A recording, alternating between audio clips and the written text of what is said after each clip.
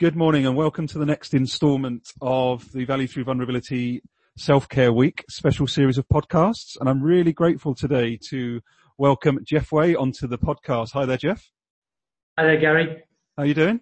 I'm very good, thank you. And you? Yeah, I'm very well. Thank you very much. So yeah, would you mind, just as we get going, giving the listeners a bit of background? Who is Jeff? What do you do sort of day by day? And what are you passionate about, Jeff?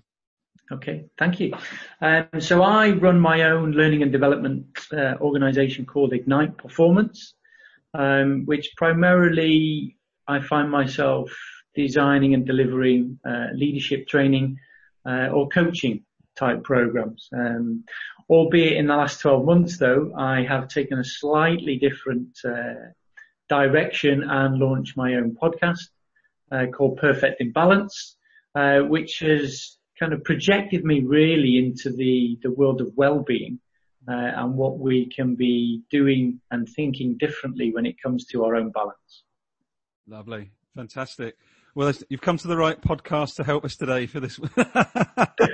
It's a pleasure. That's absolutely awesome.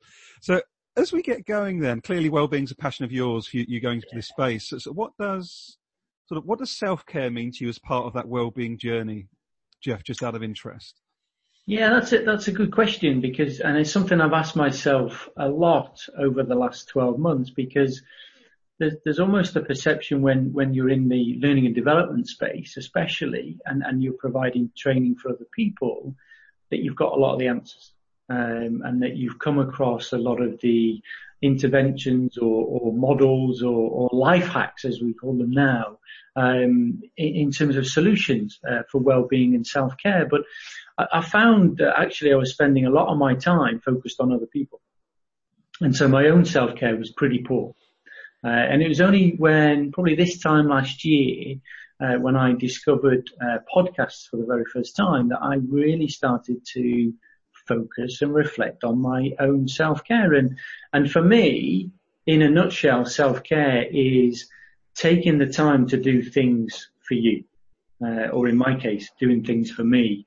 And as I say, I stumbled upon it by chance really, and it was through getting outside, and it was through going for a walk, and it was through listening to different podcasts. And all of a sudden I discovered the benefits of being outside, having some space, and being able to enjoy the moment. And it sounds crazy because at 43 years of age, I really should have, I think, discovered this sooner, but I was just caught up with everything I was doing. So no, self-care for me was probably something that I ignored for a long time, but in the last 12 months, it's become much more of a priority for me. That's wonderful. Absolutely. Do you know something what's fascinating? So you're a year ahead of me, Jeff. So I'm 42, and I have literally, I didn't even know that self-care was a thing till like 4 months ago. Really. Like, it's crazy. And okay, it depends what label you put on stuff, but the point about, looking after self, therefore being able to help other people better, it just wasn't on my radar. So it's fascinating, isn't it?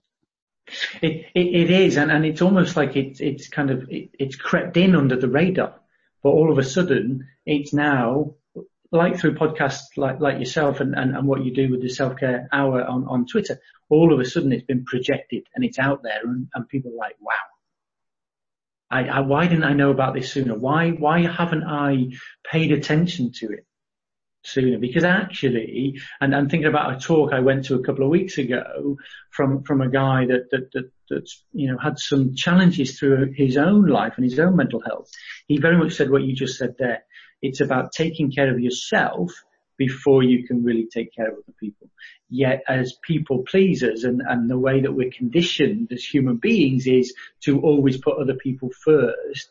But it is very much that analogy of being on an aeroplane with the oxygen mask. They encourage you to put your own mask on first before helping others. And that's what we should be doing with our self-care. That's wonderful. Brilliant. So how do you go about keeping that? You've mentioned some of the things you might do for yourself, Jeff, around your own self-care. So how do you, what does putting that oxygen mask look like for you as Jeff? What sort of things do you do? Yeah, for me, it falls into two categories. One is exercise, and I do like to run. I'm improving, is what I tell myself. But I don't put any pressure on myself now. When I was younger, it was all about running further and running faster. Now it's just about getting out 2 or 3 times a week. Is my typical running, and it might be for half an hour, and it might or up to an hour, but that's it. But it's what that time gives me. It's never the same days each week, and it's never the same time each day. But I do plan it in. Strangely enough, I will look at my calendar on a Sunday evening, and I'll say to my wife, "When are you going to exercise this week?" And she'll say the same thing to me, "When are you going to exercise?" And that's how I plot it in. So running, if I can't run, then I'll walk. So if I'm out working with a client like I was yesterday, then I just make the choice at break time and lunchtime to get out of the space, get out of the room and go outside. Because that for me gives me just as much actually as going for a run for half an hour or 40 minutes. It's just being outside. And it sounds daft, but even on day like today where it's windy and the leaves are blowing everywhere and it's a little bit cooler, it's just being outside for 10, 15, 20 minutes just allows me to, re-energize and put to one side some of the distractions that are constantly going on in our world. The other thing, aside from exercise, probably falls under the umbrella of mindfulness. But to break that down a little bit further, it's 2 things. It's one, it's reading. I read a lot, fiction and non-fiction. And I also keep a reflective journal. Not every day, but probably 5 or 6 times a week, I will just write down some of my thoughts. It might have been things that happened during the day. It might be things that I want to do, but it's that process of writing in a book, not on an app, in a book. So it's there. So if I want to go back and reflect on it at any point, I can do. But where I find it really useful for me in terms of my own self-care, it just allows me to download some of the stuff that's going on in my mind, and declutter my mind a little bit. So those will be the 2 things that I regularly practice as part of my own self-care. God, it's powerful that actually, because I'm seeing this combination, Jeff, what you just described. So if I could take you back to what you said about the running, you said something about, I don't put pressure on myself, although it happens. Almost it sounds like you've got this accountability partner with your wife. You both sort of hold each other to account. But you said that you don't put pressure on yourself. That's such an important point, because I've heard quite a lot recently, and this last week's chat actually was about, when does self-care become yet another pressure in your life? So it sounds to me that you're doing a good job of making it not become that. Yeah, I'll be honest with you. I went through that initial process of putting pressure on myself. And a really good example of that is my wife and I both bought each other a Garmin watch. And I missed the talk last night. I was sad about that. I really wanted to get on that, but I saw the thread. And we bought one another a Garmin watch. And like anything, we were, you're driven then to hit a certain number of steps. And we were doing this actually. This was at the start of the year. We were both hitting 10,000 steps each day. But it doesn't stop there, because what happens is those steps then increase. And so you have to do more the next day and more the next day. And it actually got to the point, because we were putting pressure on ourselves and each other, we were doing it for the wrong reason. And the self-care bit actually just became another pressure that we were adding to our lives, to the point where if I was working at home doing some coaching calls, which invariably I do, I would finish a call and then go for a walk, and then finish a call and then go for a walk. And I was walking with no purpose. And I wasn't doing some of those things that I now do now around pausing, reflecting, enjoying the moment and what's going on around me, because of this pressure to walk to get the steps. So yes, where I am now and where my wife is certainly is, we don't put pressure. If we don't hit our steps, we don't hit our steps.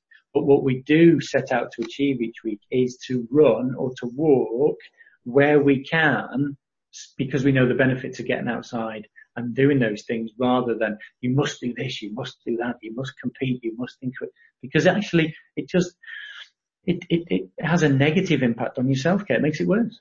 No, brilliant. No, thank you for sharing that. Great example. Really great example. If you were going to give one recommendation, or maybe one advice to people that might be listening to this, and you could only give them one, what would it be around self-care?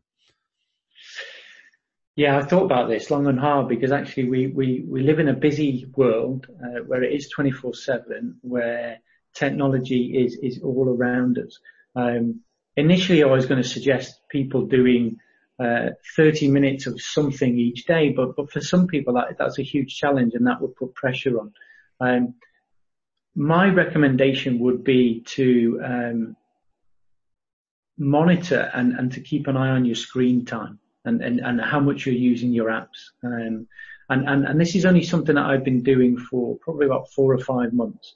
I know a lot of the iPhones have it now on their latest iOS in terms of screen time, but just be mindful of it. You don't have to do anything with it, but be mindful of the amount of time that you are spending on your devices. And don't set out to have a particular challenge of reducing it to X amount, but be mindful of it. And when you're mindful of it, ask yourself the question, could you be using your time in a better way for you?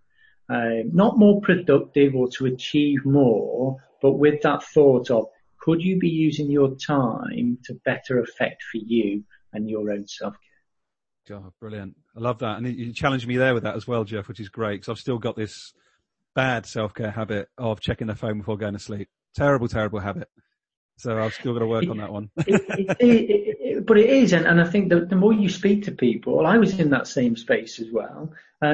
If you put too much pressure on yourself too soon to change too many things, then your self-care just it becomes scrambled. I think you've got to be open to it and you've got to be mindful to it, but have that thought in your mind.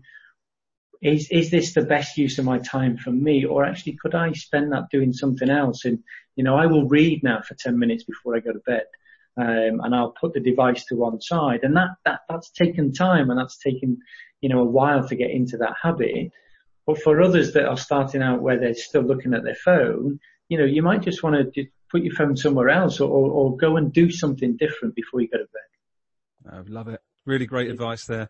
Thank you very much, Jeff. If people want to reach out to you to have a chat with you about your other services or just to chat to you more about self-care as you have with me just now, what's the best way to reach you? What sort of mediums? Twitter is usually the best medium, Jeff_Ignite. You can find me via my website, which is igniteperformance.co.uk. But yeah, any of the social media, you'll find me. Feel free if people want to get in touch and have a conversation or share what they're doing as well, because like you, I'm still learning. And I'm still picking up ideas of other people in terms of how I can improve my own self-care. And I think that's the way to do it. Brilliant. Well, look, you've been an absolute joy, Jeff. Appreciate your time this morning and look forward to keeping in touch. You're most welcome, Gary. Thanks. Thank you very much. Take care. Bye-bye.